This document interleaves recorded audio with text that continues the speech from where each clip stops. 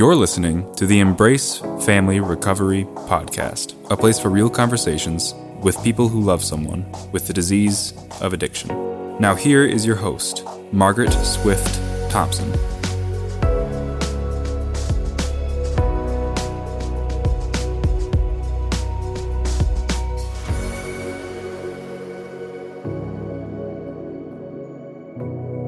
Welcome back.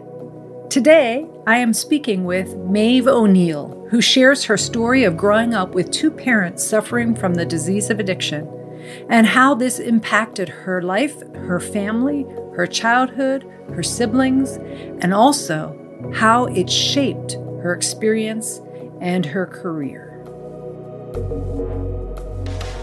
The Embrace Family Recovery Podcast.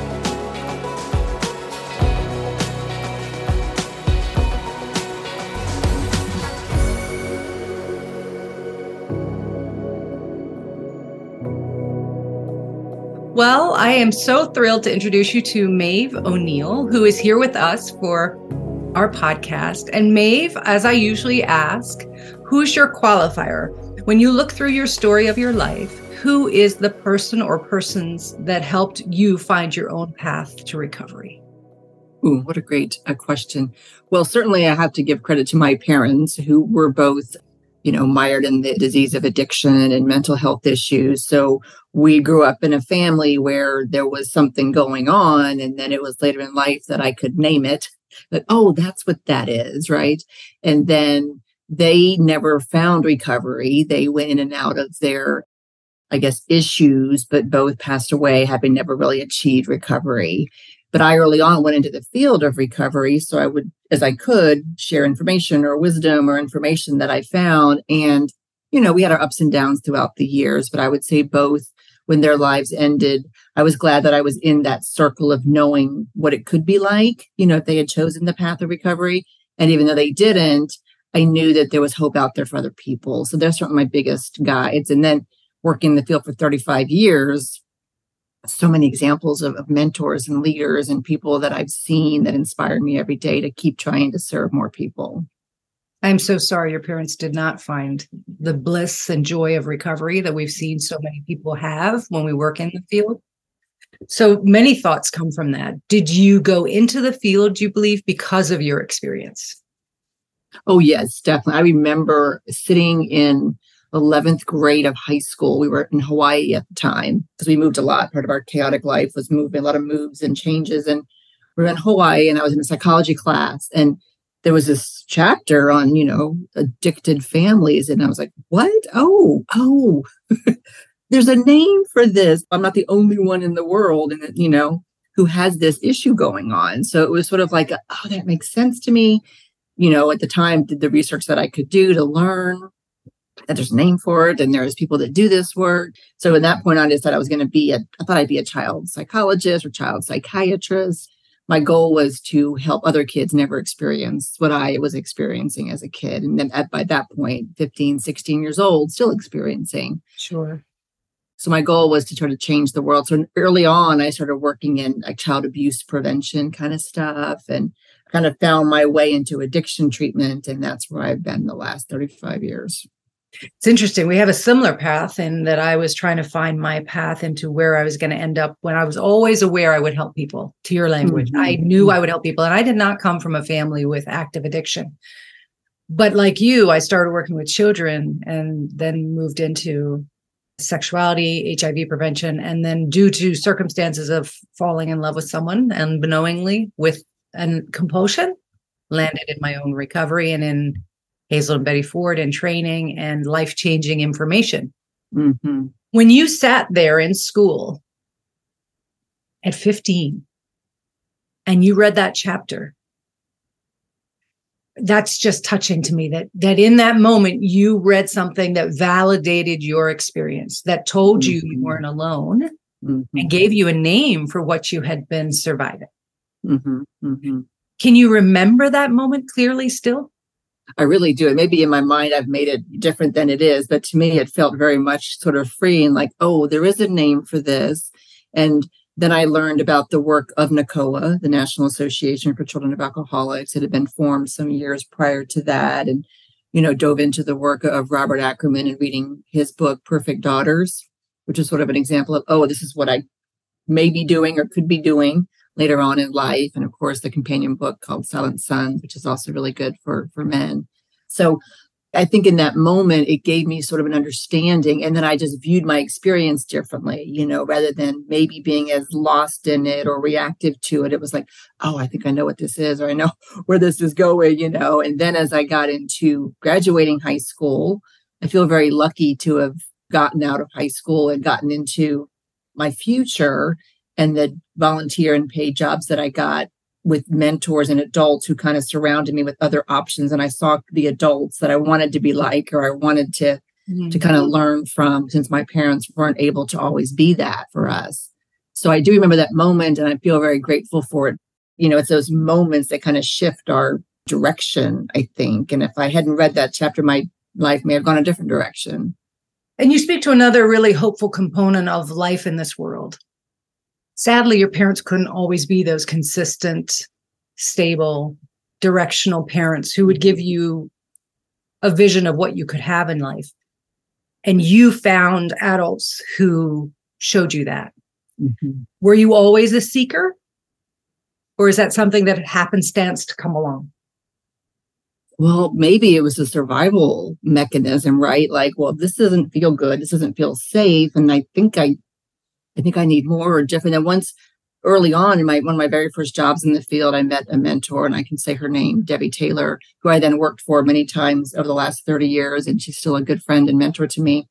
It was that sort of like, this is the mothering, the love, the accountability that I think I need. So then I think from that moment, I would actively seek it out. I knew what it looked like. I knew what it felt like now, and I could use that to my advantage. Because I feel like part of the good thing about growing up in a family of addiction, there are some good things. There absolutely are. Yeah. Is that feeling of like you're hypersensitive to the world around you, and good and bad. I know what feels safe. I know what doesn't feel safe, and I can find that and really kind of seek it out and avoid what's not safe. Beautifully said. And I do think it's important to point out that people that grow up in this illness are some of the most resilient people in the world. Not by choice. They wouldn't want to go through it to gain that skill, but there's very much that truth. Did you have siblings? Were you an only child?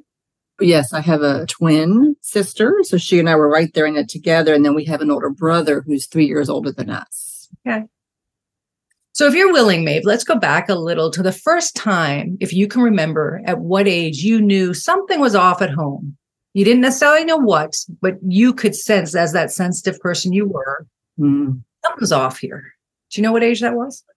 Oh, well, that probably goes back much, much further because of the chaotic home environment. There were times there was violence, there was chaos, there was police coming and us leaving. There was me calling the police on my father, me hospitalizing my mother. That came later when I was in college. So, I feel like it was forever.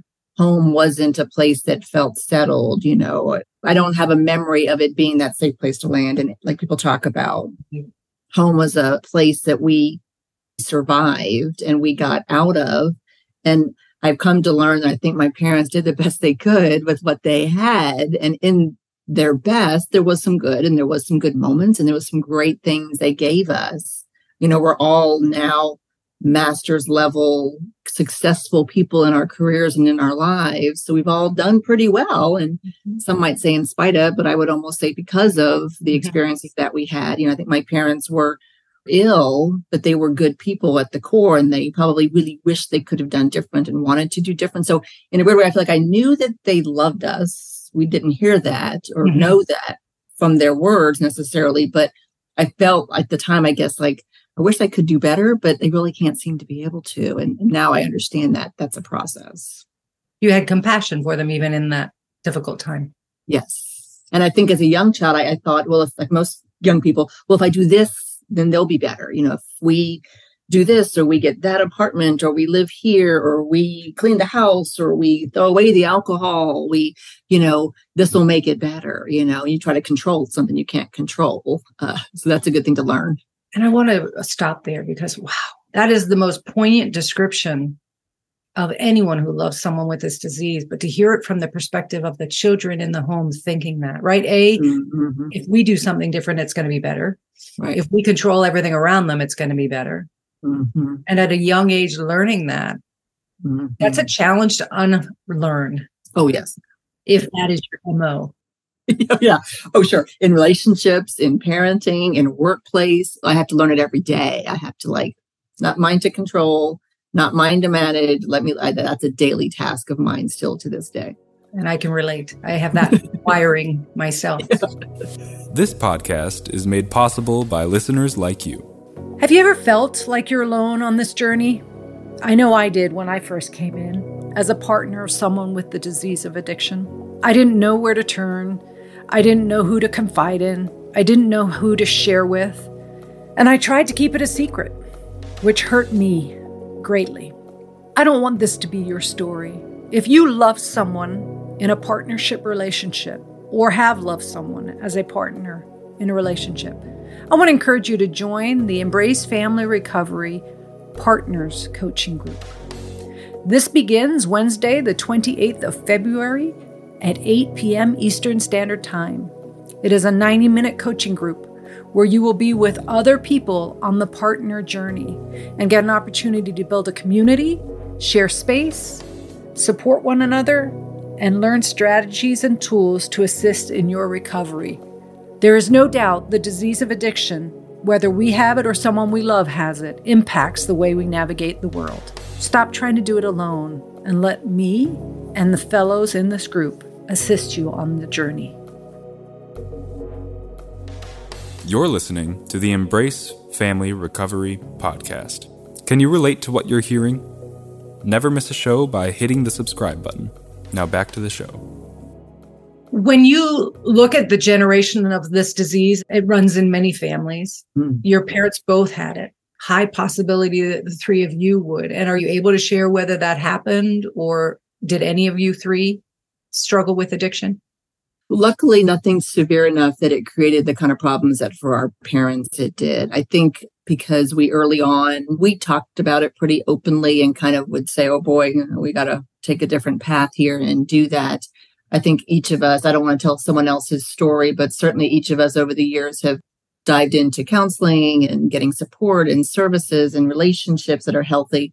For me, when I got to become a parent, it became very clear, okay, this is going to be very different parenting than I got. And thank goodness I've got the education as a counselor and educator that I can hopefully do it differently, but to try to change the next generation at least to avoid that genetic. We know the genetic piece is always going to be there, right? Right. And the other piece that I've witnessed, and I'm sure you have in your years of working in the field, it may not be two alcoholics, their children are then addicts or alcoholics, but there's a propensity to marry someone with mental health issues or addiction issues because that chaos that we know so intuitively is gravitational. It's not like you look for it. It's You're familiar with these patterns as well, I'm sure. Absolutely. And I remember early on telling people it almost seemed like it skips a generation. The actual active addiction skips a generation. And that's like scientific, but that's I always felt like, well, because parents would say, none of us even use any substances. But if you look at the grandparent, there'd often be something else, you know? So yeah, for sure. And for me, I tried lots of relationships. I was married for 20 years. And in many ways, it was wonderful. And I think we did a lot of repair work for both of us. And then having kids was a wonderful commitment to doing it differently. But after 20 years of marriage, it was no longer serving, I think, either one of us. So I've been separated now for 3 years or divorced for 3 years.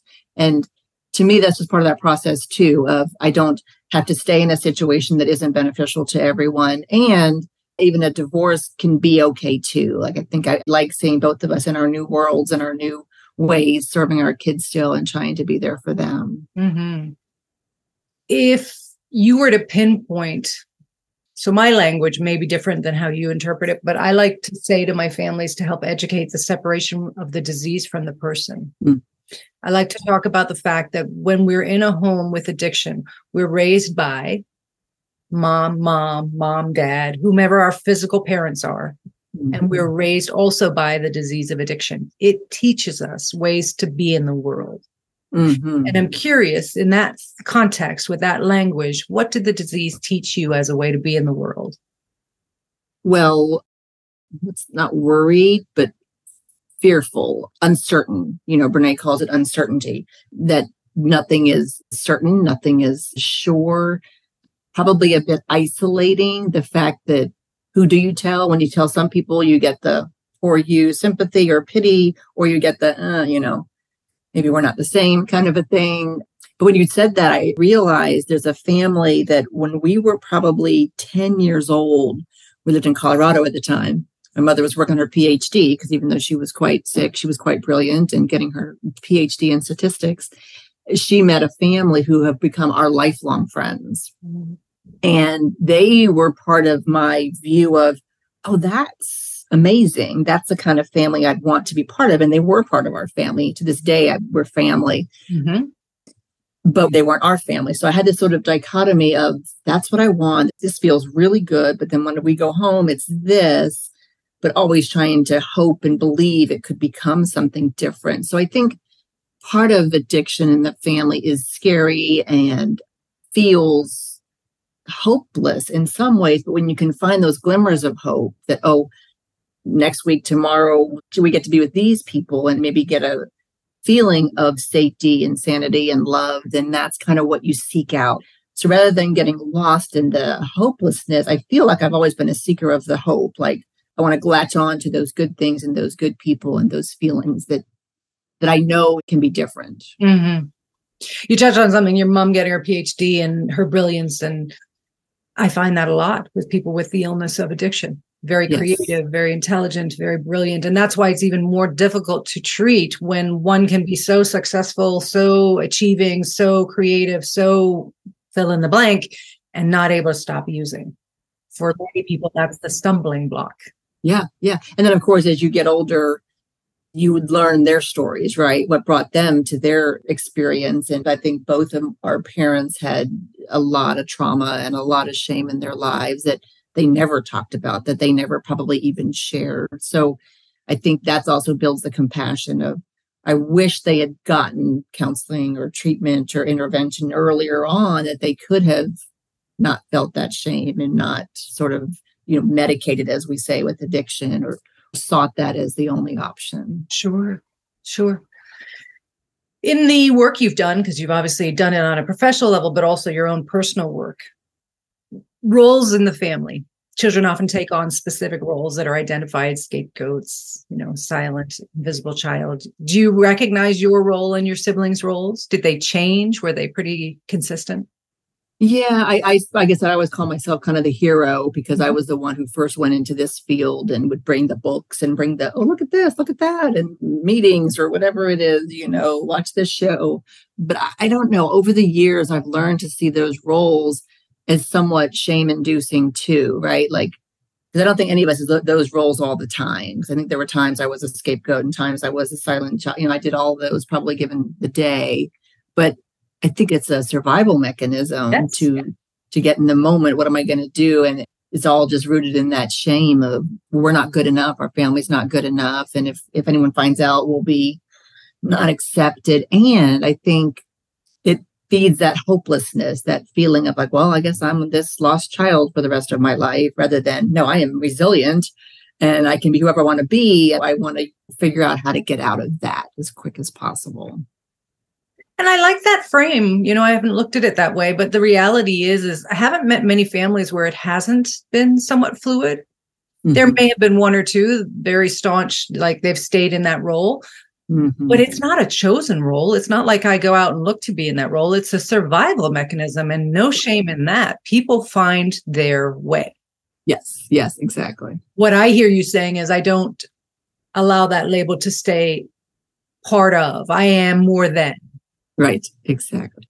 And if I was the hero, why?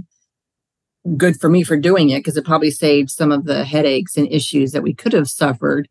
And I'm not stuck in it. And I don't have to be that now for anybody else ever again. And I can take the positive of it, which was my strength and my independence and my ability to problem solve. Those are good things that are serving me. Yes, I love that. I like that reframe. You also shared just earlier that you called the police. You had to call the police at a young age. Mm-hmm. How'd you know to do that with all the secrecy and shame? Yeah. I think, well, probably just from at that point, I guess I was in college, maybe still, I can't remember, but I think I was probably in college. So probably learning like, hey, have a safety plan. Back then we had a quarter in our pocket, right? How are you going to call for help? But that was a situation where I never felt like the violence was okay. I never felt like this is something we're going to get over. I always knew this is not okay. We should not be going through this. So that particular time was just me and my parents. I was living with them. They separated off and on over the years, but this time we were back together in an apartment. And again, it's one of those weird things, like a horrific, feels like such a sad story, but I think of the positive. I think I had done something, asked my father for something that stressed him out. So he obviously was under the influence and he slapped me. Mm-hmm. And then my mother came to my defense, which was an odd thing to have happen. I was like, I remember thinking, oh, okay, she does care enough about me to try to stop him. And we went down to the neighbors and we lived in Virginia at the time. And I called my brother like, hey, this happened. And I always tell the story, like we probably were half hour away, but it felt like he got there in 3 minutes. Like, I don't know. He somehow teleported. Yeah. Probably not safely on his motorcycle, but he was there in moments time. I remember at the time I'm thinking, wow, in the really bad situation, people showed up in a loving, caring way. That we need to focus on that. That's where we need to give our attention to, right? And my dad went to jail that night. I remember the next morning him coming back from the jail and, I think he had been beaten up at the jail because I'm sure he wasn't, very cooperative. Right. So just like trauma on top of trauma on top. It's just like, then you feel bad for him and I shouldn't have called the police and all those horrible things. That is the nature of the disease, right? That chaos that kicks off and the regret and all that. And that's why now I live a very Zen life. I don't like a lot of, activity or, any of that stuff. I like to keep things calm and cool, probably as a result of that. Sure.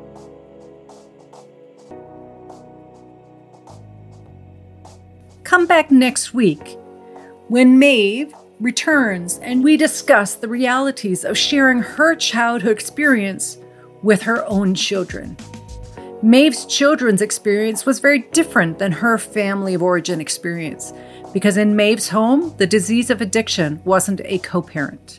How Maeve empowers and educates her children is such an important lesson for all of us to remember.